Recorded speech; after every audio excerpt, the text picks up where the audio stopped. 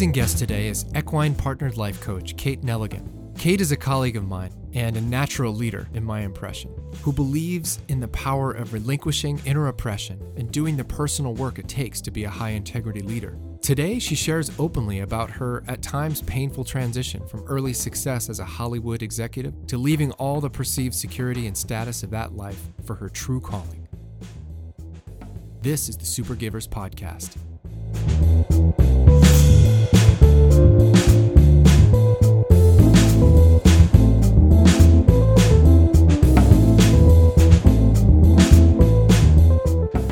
Would you be willing to introduce yourself? Sure. I'm Kate Neligan, and I'm an equine-partnered life and career coach based in Longmont, Colorado, which is outside of Boulder, but I also work a lot in Los Angeles, California, and at different ranches around the country. Beautiful. And for people who are learning about you for the first time, what do you most want them to know about your work? Excellent question. I think it's just that I've had a deep love and passion for horses my whole life since I was 10, and they've really been a role model and a guide for me to become the best version of myself to date. And that's something I really want to give to others and pass on. So my joy and passion and love for the horse is something that people really feel when they work with me. And it's actually something that they themselves then begin to feel as well. And it's life-changing when we are influenced by the power of unconditional love. Absolutely. And I was just thinking as you're saying that, you know, the reason why the horse folks get a foot in the door with me is because that's what I'm all about as well. And so I kind of feel excited that our little mission today is to really represent the work we're doing and the horses in a way that, people can find more informative and relevant than they may have before tuning in. So if you're willing to accept that challenge with me, I'm just really interested in giving you a voice for them. And I'd love to hear your intro on why people should care about this at this point in time.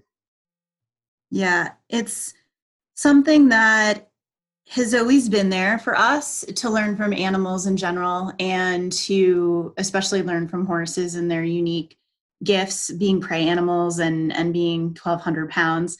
But it's important now because from what I see, there's a lot of suffering happening, whether it's from what we are seeing in the news and suicide rates and school shootings and all of that. And there's really a huge opportunity for us to all improve our mental health. And for those of us that are stronger and more confident in that space, that's really an opportunity for us to serve and give back. And I feel horses are pretty strong creatures, emotionally, mentally, physically, spiritually. And certainly they go through their challenges as well, but they are great teachers for us. And right now, I think we need a new teacher. I think we have done a lot of the old, listening to books or lectures, and it's very much on this mental level.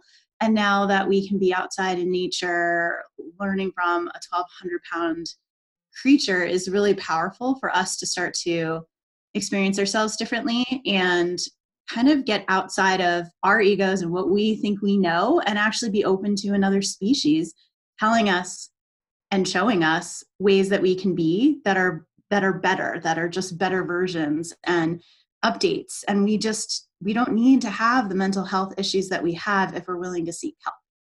I love that. Yeah. I wrote this question down, and I'd love to talk it over with you. If it were possible, almost like a matrix style download, if it were possible for humans to tap in this way, what do you wish that all humans could automatically download from the horse realm? The ability to love without attachment and to stay incredibly present in the moment and grounded to the earth. Like those three, to be fully loving, fully present, and just really grounded, like feeling strong in our bodies and ourselves. What do you imagine this would change about our world? I think it would really help us relate to each other in a whole new way, where we are less judgmental and more accepting. And from that place, so much is possible, right? When we're not blaming others or ourselves, comparing and despairing, it's just, we would have a more connected society, which is really just a more loving society. And we would choose differently. Like we would choose jobs and passions that light us up instead of things that we think we should do. Horses don't do things they think they should do. Horses do what feels good. And so there's so much for us in that place of what would we do if we allowed ourselves to feel good, to allow ourselves to feel pleasure and to be lit up from the inside. I think that would just be a game changer in all of our choices. So here's something interesting. Last night I got a chance to speak to a graduate level business class about some of the stuff in my world and the way I'm viewing leadership. And I'm starting to be a little bit more bold in saying that I'm really like studying and exploring what it means to be oppression informed. And this is something I'm really curious about with what you just said. How do we make room for an oppression lens with the belief that people can do what feels good? So tell me how you view oppression, because I think I might look at it a little differently. I think of internal oppression. What are you seeing as external oppression though? Is that what you're meaning? I think great. I think great to delineate that. Let's take one at a time because that way it'll be a little easier to track. Why don't you speak to the internal piece if that feels more accessible? Yeah, so internal oppression is, for me, is the real oppression. It's the ego saying that we can't, we should, we have to, we need to, and it's the I'm better than or I'm less than that runs for so many of us. And until we realize that we're not, we're all equals and we're all unique in our own ways at the same time. But that internal oppression is like where, as a coach, I'm interested in changing that conversation, changing people's internal stories that they're telling themselves so that there isn't that lie and there isn't that, like the stuff that just feels bad when we start to tell ourselves these stories that we really don't know are true, right? Like I love the inquiry work of like, is that even true? And then, yeah, so that's the oppression piece, which is like if we believed that we could feel good, if we believed that we are of the nature of joy and love, we could start to live that way and we would feel good. Love coming out of us feels good. And that's why there's this element of how do we grow that, right? How do we grow that inside of ourselves? And then one of the ways is to start to have those internal stories minimize and then disappear. Yeah. And what's been powerful about your witnessing of horses as a partnership for that process? I don't know how horses do it, but they have a way to reflect stories. Like when we go in and we start to do, let's say, an exercise on the ground with a horse, and all of a sudden our stories come up, our default programming, which we learned from parent society, whatever it may be. And there's I go to say hello to a horse, I don't get a hello, and I'm rejected, right? And then processing like, why am I always rejected? And why doesn't this being likes me? And do I like myself? Do other people like me? And there's the immediate stories that we're aware of that happens just because of the nature of working with horses in this capacity. And so we have kind of this light that shines on it in the conversation where when we're coaching, as you know, and it's asking those questions like, how is that serving you? You know, what is that story? Where did it come from? And then what's the story you want there? Like what if it's that horse is just eating, right? Like and it has nothing to do with me and I don't take it personally. And then it's practicing that. And it's not just knowing that that's one story, but then each time you work with a horse knowing, oh yeah, that story's not running anymore. I can see that horse is just eating. And it can be then we apply that to work, right? My boss doesn't hate me. He's just in a meeting right now, right?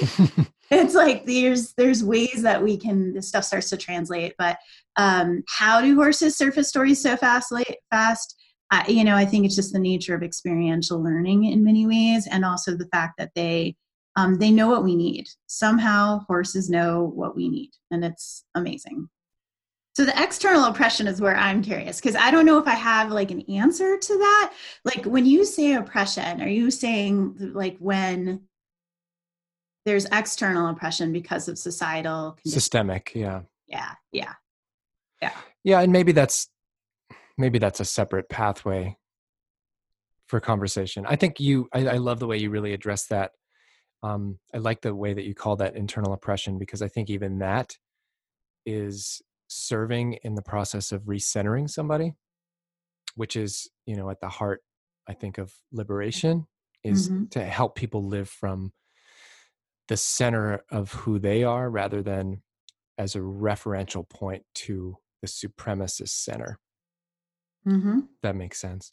So sounds like where you're coming from is being able to identify sources of internal oppression and start there.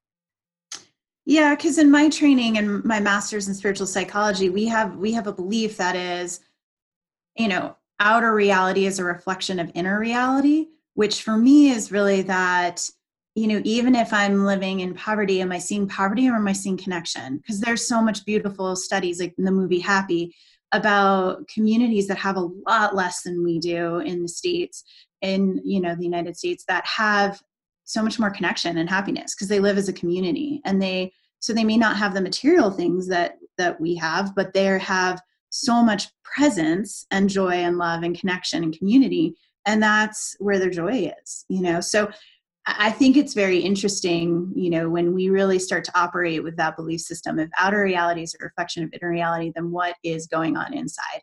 And what do we need to be focused on?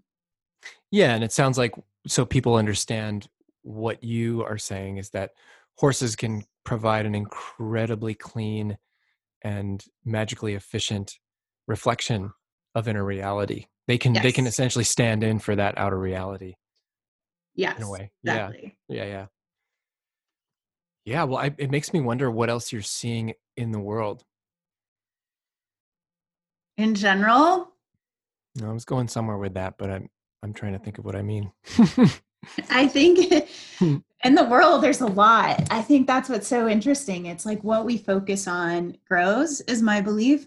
It's the whole wolf story of which wolf do you feed, the one that's telling you negative things or the one that's showing you a different path. And I feel like my whole life I've had two wolves. Like I've had the one that is always like, oh, this sucks, it's not going to work, blah blah blah, and it's starting to like negative future like into, and I'm like, I don't know what's going to happen in the future, but I can get there sometimes where I'm negatively starting to plan things.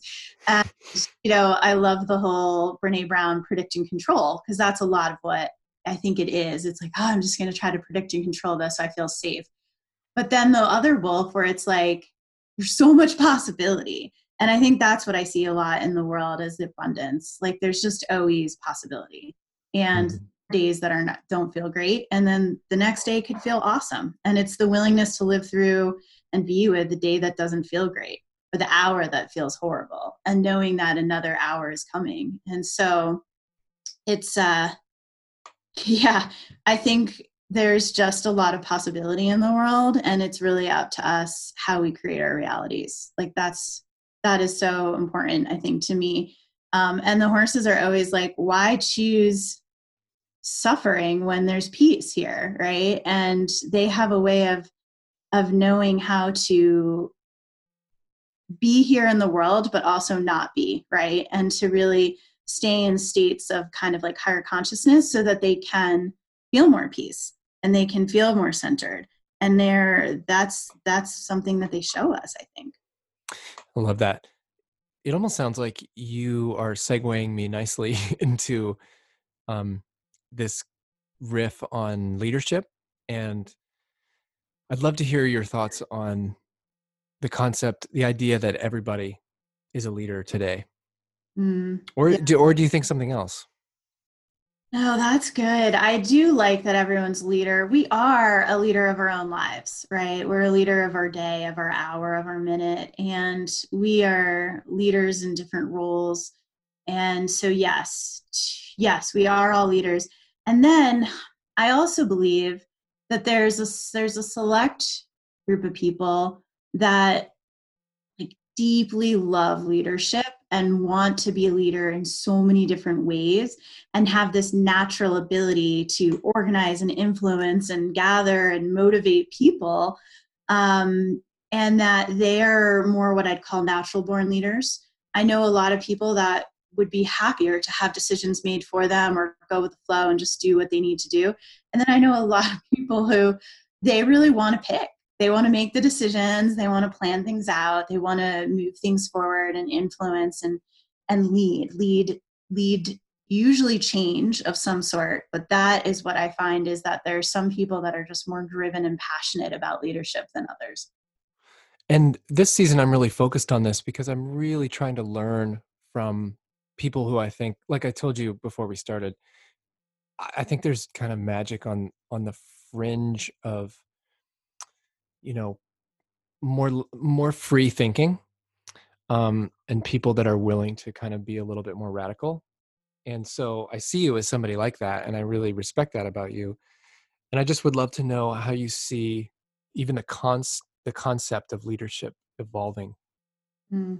Yeah, thank you for that. And I don't even know if I see myself on the fringe, but I appreciate that reflection. And I think I'm learning daily, and I think it's the willingness to learn, which is important as a leader. I think if we feel like we know everything, we shut ourselves off from so much.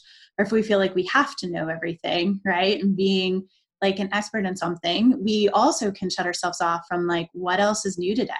And Right. the horses are evolving. And that's one thing I love paying attention to is how they're evolving and what they're learning. And it's different than it was a couple of years ago, from what I can tell, having done this work for about 5 years. And so are we. And so, what's coming, I think, is deeper emotional intelligence and heart-centered leadership because it's going to feel good. And people want to feel good, especially at work. If you're there, 7 to 10 hours a day or however long, you want to stay in a space that feels good. And there's a lot of stress that happens in workplaces. And so we're going to naturally have to find ways of being that recenter us back to what feels good, what feels right. And what feels good for most people, at least everyone that I know, is connection, right? It's the Mm. feeling that like I actually enjoy being in this person's company. And, that's a horse herd. They're always about how do we enjoy being with each other. And sometimes it's just sharing space. That's really big for them. Humans don't know that yet. We think we have to do things all the time, and just sitting with someone is a beautiful thing. But we need leaders that are willing to slow down, willing to do less and be more, and willing to have some of these more deeper spiritual conversations that, it's not, the old way is not really working for us anymore. And so we have to be willing to try new things, even if it feels a little weird, even if it feels feminine, even if it feels spiritual. And, there's ways that we have to like bridge into that space so that it feels safe for people to have these conversations, but we're still having them. I was just thinking of the work on the polyvagal theory, which sort of like gives a scientific credibility to part of what you're saying, but it doesn't do justice to all of what you're saying. And for people who are sort of listening and thinking, yeah, that all sounds good, but maybe it's Pollyanna, right? I want to tell you that it's not. I mean, our nervous systems are wired for connection and safety together. That connection is actually a part of safety. And that's really critical because I've seen um, a lot of our species seem to equate safety with other things. Um, Yes. it's like in the school, arming teachers discussion, right, about Mm. school safety, and our nervous systems will not feel safer with increased threat. Like if you bring guns into the school, you may have like an egoic construct of safety and intellectually, but our nervous systems will not make that. It's about feeling connected together. Mm-hmm. that brings us safety. Anyway, it's my I little. love that. It's so true. And that's the thing that we also need to start talking about is the nervous system. And because it is science and trauma and secondary trauma in particular, which is that we very rarely talk about secondary trauma and the fact that when we watch things and experience them, our bodies, because of mirror neurons, are experiencing that as well. And it wears on us over time. And so I think that's a big thing is, there's so many beautiful studies, right, about productivity and how if you are calm and centered, there's just a way of getting through a lot more. I remember I brought goats to work once as a way to introduce people to like the human animal bond concepts and animal assisted coaching. And I work with goats also in addition to horses. And it really, I've never seen more people light up in 20 minutes than I felt like Oprah. I literally, I felt like I got everyone off, and I was like, oh, this is amazing. And A, I felt great because I made people happy. And then B, that I guarantee you they went back to work and they had so much energy and so much fuel. And it was so restorative that they could pump out emails and bring that kind of curious, playful goat energy to their emails and their meetings. And so to me, it's our willingness to do things sometimes that are just slightly outside of our comfort zone pays off in dividends. And sometimes that really is, hey, let me try this new weird, wacky form of coaching with my team. But I've never heard someone say that wasn't incredibly worth it, valuable, and amazing. So it's we just have to be willing to get outside our comfort zone sometimes and have these conversations. I didn't have conversations about trauma a few years ago or even about the nervous system, but now knowing this, it's critically important to our work, as you know, and then also to society for us to become educated about these things. Yeah. I mean, it feels like a bridge. I was with Linda Kahanoff and, last week, and she's been doing some form of this work for the last, 25 years or so.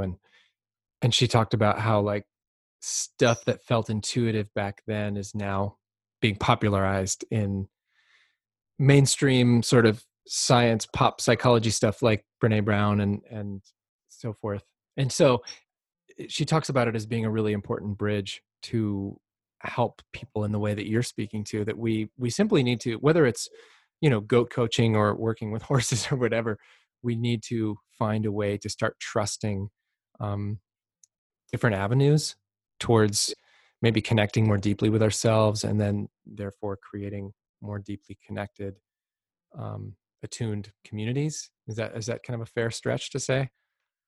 Yeah, because at the end of the day, we all want to feel seen, heard, and loved. And giving that to someone else also is something that makes us feel incredible, right? And I know, having made a lot of money and had success, none of it brought me the happiness that I feel when I can help someone feel loved, seen, or heard, right? And that the connection that comes from that. And I think when leaders who may have been previously attached to the material or the egoic trappings, which I know I was, honestly, for a while, when they get a taste of the other happiness that can come from the connection that we're talking about and the giving and the receiving of that energy, it's a game changer. And I think people know that intuitively. And then when they start to feel it, it really resets so much for people, and they have almost like a new worldview. Totally. How, if you're willing to share, I would love to know how you moved through that layer, or if you're still moving through it, if you're working with it. How did you become aware of that egoic layer and the trappings of kind of they're almost like seductive, right? Mm-hmm. How do you work with that for yourself? Honestly, the horses kicked my butt. I mean, they did.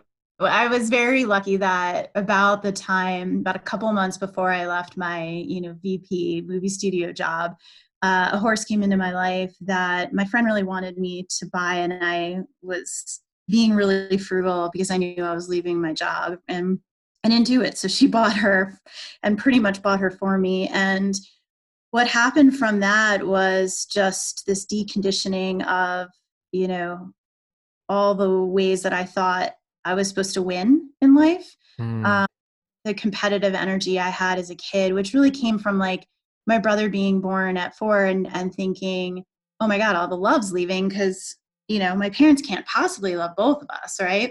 And having this kind of competitive energy that started at such a young age and really stayed with me for a long time and helped propel me in my career, right? Like vice president at 31 and all that. It's awesome. And it wasn't bringing me sustainable happiness and joy and really true success. And so I had to redefine success, and the horses helped me with that. And then I had to let go of this like default programming around competition, and really step into what collaboration looked like and what true partnership looked like, and what was important about relationships. So that for me happened through my first horse, Felici, and she really got me honestly down on my knees, having meltdowns in the arena. When I was realizing I wanted to do this work with people, I put myself through a lot of it because I felt like I had to, from an integrity standpoint, know what this work would do to my world. And it was amazing. I started to let go of so much of the stuff that I thought was important, and then really embrace the way of the horse and become more like a horse. And so it was something that, like, I'm so much more proud of who I am today than who I was back then. But, you know, we do what we know, right? Until we know better, it's hard to really make those changes. And luckily the horses know better. Yeah, it's awesome that you had them as a resource and you were willing to listen, right? Yes. And I think a lot of it is remembering too, like remembering who we really are is important, because when we get stuck in this place where we forget, most of us forget we even have bodies, but when we forget that, you know, we really are spiritual beings having a human experience, that's the game. Like, we're not human beings that occasionally have spiritual experiences. We are spiritual beings here in a human experience, and life's a school. Like, at least that's my belief system. And so we're here to learn. And I've always been open to learning. And luckily my teachers evolved from just human teachers to now including animal teachers. Mm. So I love that. And we can come back to the spirituality piece too. Before I forget about it though, I'd love to hear how your 31-year-old VP self defines success versus basically 10 years later now, right? Almost. Mm-hmm. Yeah, exactly. So in a decade, what's changed about how you define success? Yeah, such a good question. I think for me, success was very much if I could prove that I was worthy of being here, or that I was worthy, like if I could have the outer success, right, at 31, the title, the 6-figure salary, the car, the guy, like it just literally the stuff that society would see and go, oh, well, you've checked it all off, right? You've checked off all the boxes. So you must be doing something right. You must be a worthy individual. You must be smart. You must be all those things. Status. Yeah, it's all status. Yeah, exactly. And then just getting to like, why do I want some of these things, right? So my next step was like, okay, I had this drive. I wanted to be CEO of a movie studio. And then I started to know, you know, the folks at the top and realize this is not what I want. I thought I wanted this, but I was willing to change. And luckily, you know, around that time, I was getting my master's in spiritual psychology, and I was coming out of being an atheist. And so literally dropping like the ego and the atheist stuff at the same time, and really in many ways finding these spiritual principles that actually felt like real truth to me, helped so much. And so today, success, I mean, the horses helped me define success as simply doing what you love. I would define, I've evolved besides doing what you love to really being love.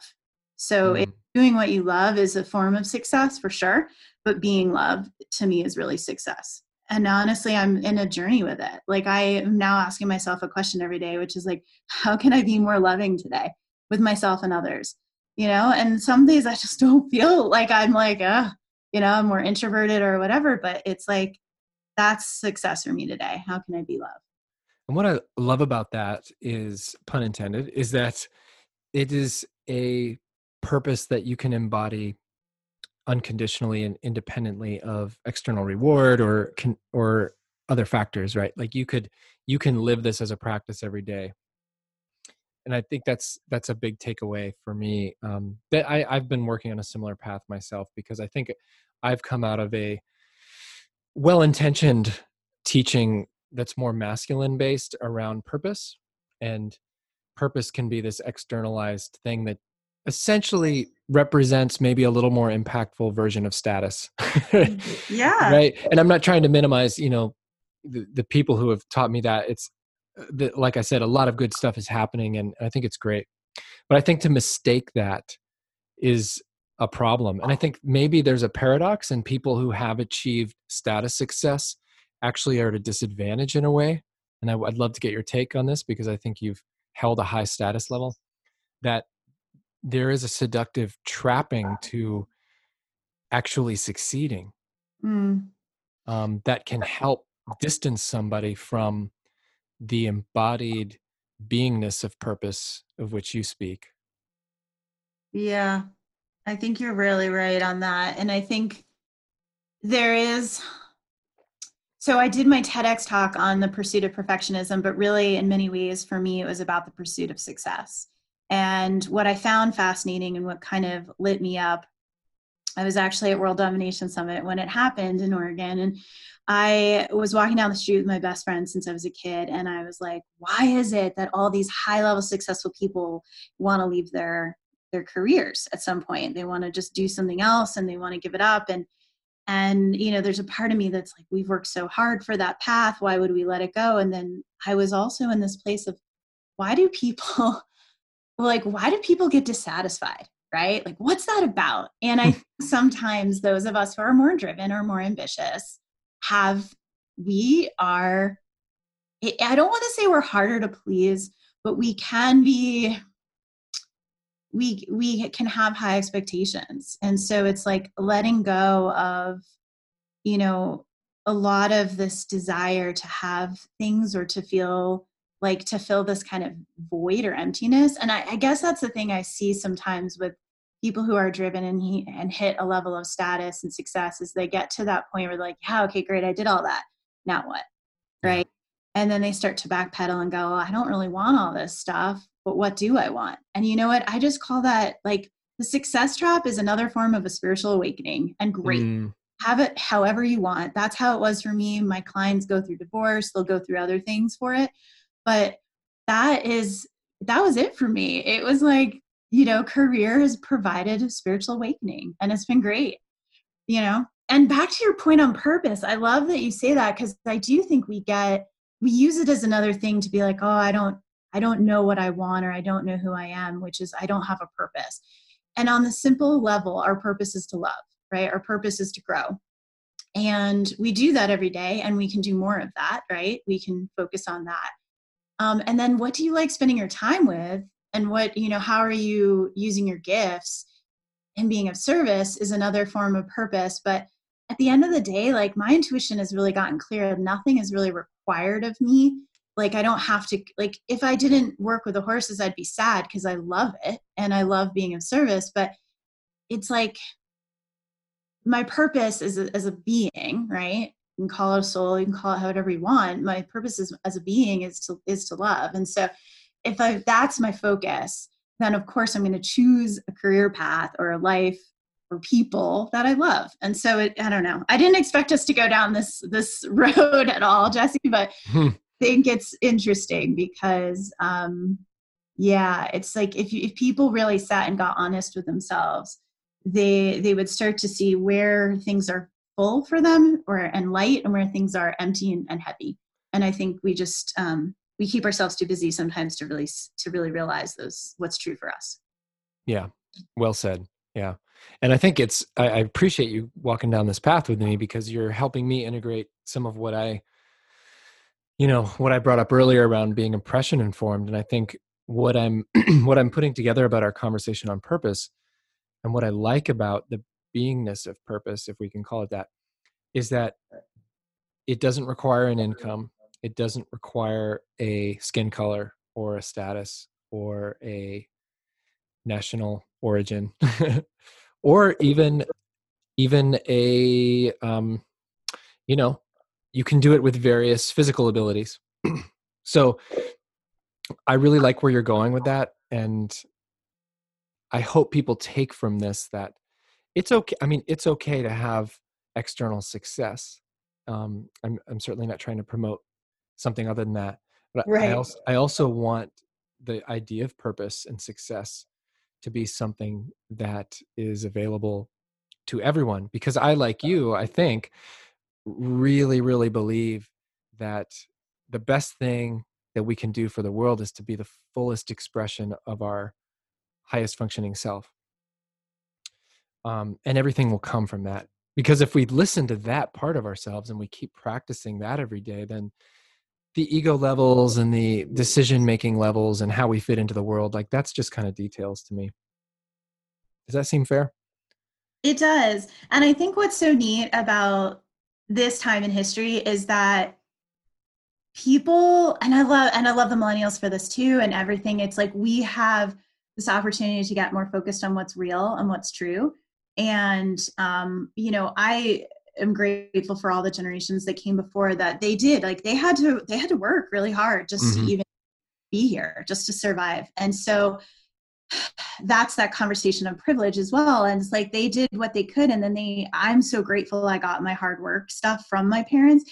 And also that, redefining what hard is, and why does it have to be hard work? Why can't we learn through joy? Why can't we have work that's joyful? And people can see things now like so much more easily than before, right? So what's funny is when I had all this status, I didn't even really have social media for it in the way that we do now, 10 years later. And so it was like, the whole, there was, I don't even know why I cared. It was like trying to prove something, most likely to my parents, because there was no world to prove it to. But now we have to be even more careful. Like, we're not doing things to prove to people anything. We're already enough. And if we live from that space and we do things that make us happy, people are inspired. People tell me all the time they're inspired by the work I do because they can tell how happy it makes me and how on purpose it feels to me. And that is inspiration for them to do the same thing in their lives. And that's so much more important than someone being like, oh, great, you just got an EVP role and you're making like 300K. Like that, you know what I mean? Like, Mm-hmm. okay, you have to be someone to get that. But you also, like, it's like, is that making you happy on the inside? Like, Mm-hmm. if it is, great.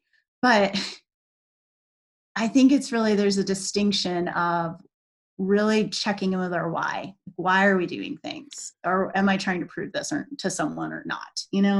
I like that you're honoring the privilege that we even have the bandwidth to look at that, whereas Right. past generations, didn't even have the space to consider this level.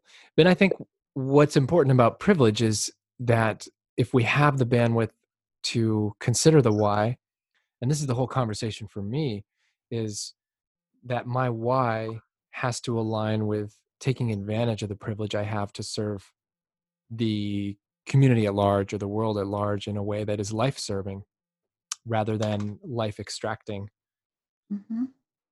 Yeah. or resource extracting. And I think in our work too, it's like knowing who we most want to serve is really important as well, right? Like, who are we, destined to really serve? And that's one thing I love about companies is they create a product or service and then they know who it's for and they're creating solutions, right? I mean, that's one of the reasons I think companies are brilliant. They're really in many ways here to be creating solutions.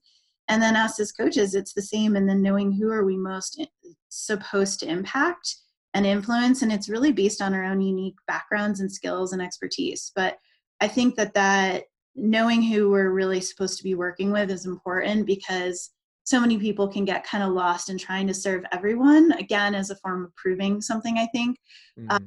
versus really honing in on, like, who is that group or that niche or that clientele that's really right for you. Yeah. All right. So if let's bring it back for a second, and this is in the context of helping people really understand everything they can about the horses. So to you, Kate Neligan, what might it look like if horses replaced humans as the dominant species on the planet? And by it, I mean, like, what might the world look like if we could watch on video? Have you? Oh God. Have you asked? I feel like either you've asked me this before, or someone else has, and someone. I don't think I have. You haven't. Someone asked me once on another podcast, like, what? I think you're the perfect person to answer it. Maybe that's. I don't know. I don't know. I mean, I'll try my best, but someone once asked me what happened if horses were to take over the world, right? Like they were to be our leaders, like our, so that's another good one. But yes. I don't know if they would want to replace us. I mean, I know they don't want to replace us. There's no, of course not. And if let's just say they backed into it default. They replaced us. You would see a few things if you were to watch from above. You would see a lot of meditation. You'd see a lot of hanging out in a very connected group. You'd just see a lot of that. You'd see a lot of play, right? And you would see a lot of bonding and a lot of like caretaking, nurturing of themselves and each other's. And they have, like nature does, a very simple system that works. And it's why they've been here on the planet longer than us, right? And they know how to survive and thrive. We're the ones that get in the way. And it wouldn't look like, I don't think it would look like much is going on, right? Right. I was going to say a lot of that to most of us would look like air quotes inactivity, Yeah. I mean, that's what people see a lot of the time is they love watching horses because they love watching them just munch food because it's just something so simple and beautiful and still about them. And that stillness is really what we need more of, all of us. And horses will always often say, like, get still, be still. So you would see a lot of that, and it would feel really peaceful to watch that because it is a relaxed nervous system, right? And I think it would look beautiful, and I think I would miss humans, and I think they would too. I think they love working with us. They want to be our partners in what we could call ascension, but essentially in the evolution of Earth, which is all of us together. Yeah, it's beautifully said. Thank you for that. That'd be a fun, like, I don't know, painting or something. If somebody's listening is inspired to do that, we want to see like the really positive Planet of the Apes version of like Planet of the Equine. Oh my God, yes. Yes. And I think there's got to be a planet somewhere where there are just like horses, flowy humanish beings that look like or act like horses. But yeah. Well, it's hard too sometimes. The half man, half horse, and I think that's fascinating. Right? Yeah.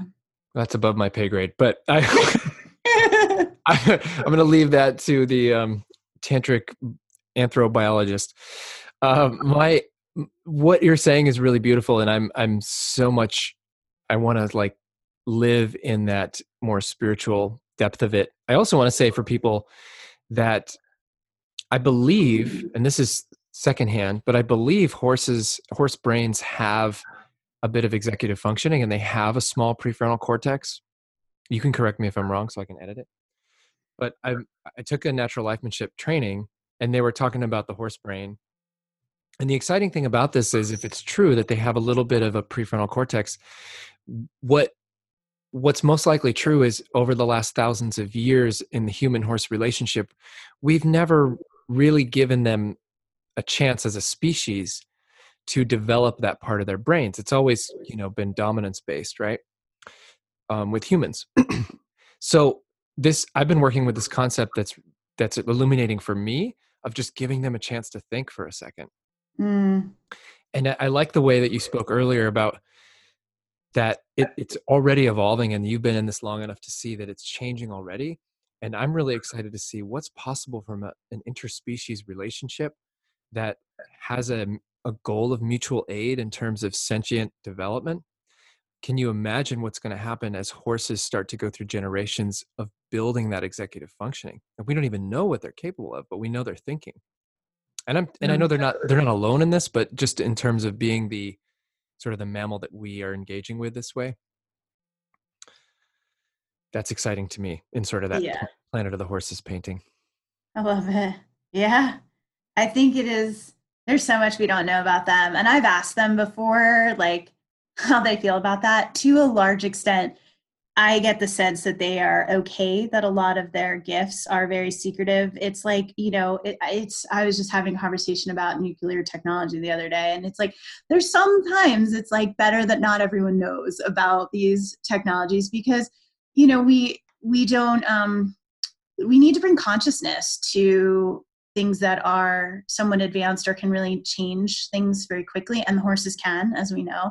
So it's my thing is I am passionate about educating people to understand the horse and revere them and also know their differences between, them being horses and us being humans.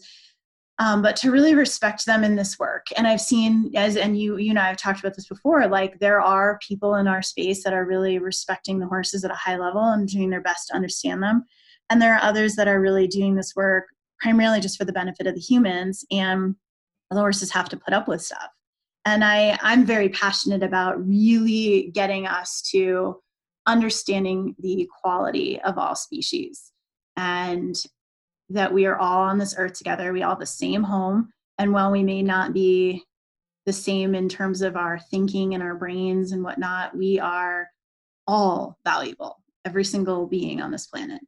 And if we could have that reverence for life, that's one of the reasons why I do what I do, is to get people to respect themselves, respect the horses, and respect the world, because that's a game changer. Then maybe Earth has a chance of surviving. Yeah. Yeah. Well, Earth will, but yes, that's true. Earth actually said she's fine and she's not going anywhere, but we should get her stuff. Yeah. Yes. So beautiful. So beautiful. Is there anything that we haven't spoken to that you'd like to mention? Oh gosh. I mean, the horses are endless, as you know, right? Mm-hmm. But yeah, I think there's just entry points with them, right? So it's like, do we want to learn leadership from them? Great, right? And I know you're so passionate about that. And then do we want to learn about our energy from them, right? And being in this kind of spiritual space and our thoughts and our mindset. And that's an entry point. There's an entry point, around relationship and learning from them as a herd and for couples and for families. And what is so neat about this work is you can really, and there is work on their backs that is to be done with the horses that want to do it, to have the somatic experiences and to have, riding or mounted experiences with horses as well, that brings up beautiful lessons. So it's really, I just think what's so neat about it is it's there for lots of different people. I truly believe it can help anyone and everyone. And I just want people to stay open long enough to just try it and get brave and try it, wherever they are, whatever location they're in, to give themselves the gift of a very unique form of learning and personal and professional development. Awesome. Yeah.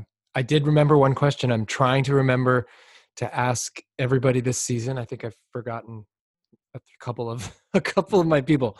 What current leaders in the world do you really look up to? And it does not have to be someone who's well known. Could be your mom, or someone like that. Do look up to my mom sometimes. I would say just because she really embodies a mother archetype in a way I've not seen on the planet, which I love. And I think that energy is really healing for a lot of people. The horses are definitely my leaders. They understand leadership in a way that is mind-blowing to me. And that I learned so much from them about my own leadership, just even on the subtle level of things I do and say that I don't need to be doing and saying anymore. And I can upgrade, right, through choice. But the humans that I love, mm-hmm. it's, For me, it's always been the Dalai Lama. And I think it's just because he embodies so much joy and compassion. And I just love his giggles. Like I could feel that man's energy across a stadium when I went to see him live. I've watched his videos and read his books and all that. And I don't know. I just get like, what if we could all be that like giggling and just like, and forgiving. I mean, what he's gone through in his life, he could be so pissed off if he wanted to be, but that's the power of choice. Right. And so that's what I love for people is it's like, yeah, so you've been through trauma or you've been through challenges or you've been through betrayal, you've been through hurt, you've been through grief, you've been through loss. Most of us can say we've experienced that stuff. Right. And it's not fun. I don't wish it on anyone. It's awful. And does it strengthen us? Does it allow us to get more in touch with our joy, or does it actually keep us blocked or stuck or keep us in that place where we continue the program that we deserve that, right? Versus really seeing what else is possible. And having lost 2 horses and going through a lot of grief, what came out of that was just knowing how strong I am and knowing that joy is what I want, and to commit to that as their legacy. It's what they'd want for me too. So yeah, it's a combo of leaders. And then hopefully one day I will look up to myself as a leader, but I'm still a work in progress. I know other people do look up to me, but I think I'm still a work in progress in putting myself on the same level as the horses and the Dalai Lama, but I'm doing the best that I can with that. So are you saying you need to see yourself on the same level as the horses and Dalai Lama to consider yourself a leader? No, to see myself as one of the top leaders that I admire. Got it. Yeah. No, I see myself as a leader. It's just seeing myself as one of the top leaders that I admire. I am becoming more horse-like, and because of that, I'm proud of myself, but I'm not, exactly where I'd like to be yet. And that's okay, because I know it's a journey. Yeah. But yeah, it's, I'll be excited if in this lifetime I get to the level where I feel like I would put myself right up alongside the Dalai Lama and the horses. Yeah, sounds like an awesome goal. How can people connect with your work and support you in what you're doing? Yeah, thank you. So on social Facebook, there's an Equine Rockstars group. And then my website is consciousrockstar.com.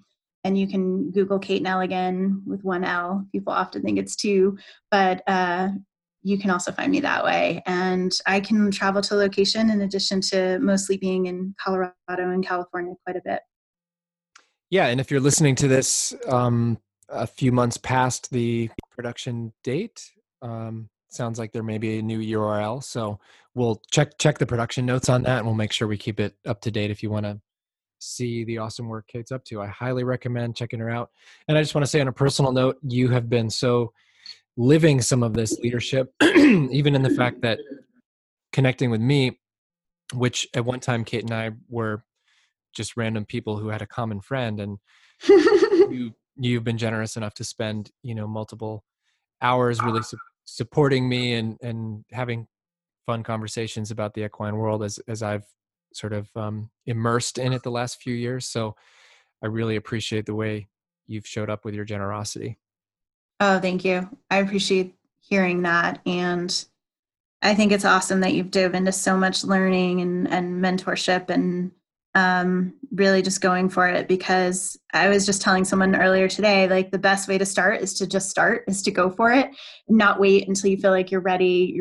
You may never feel that way, but to just start, which is what you did. And that's awesome. And then also when you do, I've had some great mentors, and I know you have too now, and it's life-changing when we can have people that support us. So that's another tidbit for people is, if you feel like you need a mentor, put it out there, find one. I'm happy to serve in that way too. It's something I really will be growing more of in the future, is mentoring folks that want to do more of this work, because it's important work. Beautiful. Look her up. If you're in Colorado in the Boulder County area, go check out some of her awesome public events.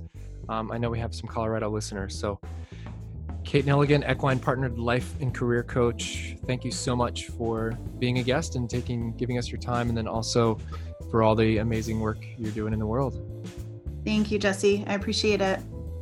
Find out more about Kate's work at consciousrockstar.com. I'll leave you with the Supergivers leadership question of the day. In what way are you already a leader in your life? And what is something you can do starting tomorrow to be a more conscious leader? This has been the Supergivers podcast, and I'm your host and producer, Jesse Johnson. If you like what you're hearing and would like to support the show, you can do so with one of 3 simple actions. You can write a 5-star review on iTunes, you can tell a friend about the show, or you can subscribe and listen to another episode on iTunes, SoundCloud, Stitcher, iHeartRadio, or TuneIn. You can learn more about me and my equine-based leadership work at supergivers.com. Thanks for listening.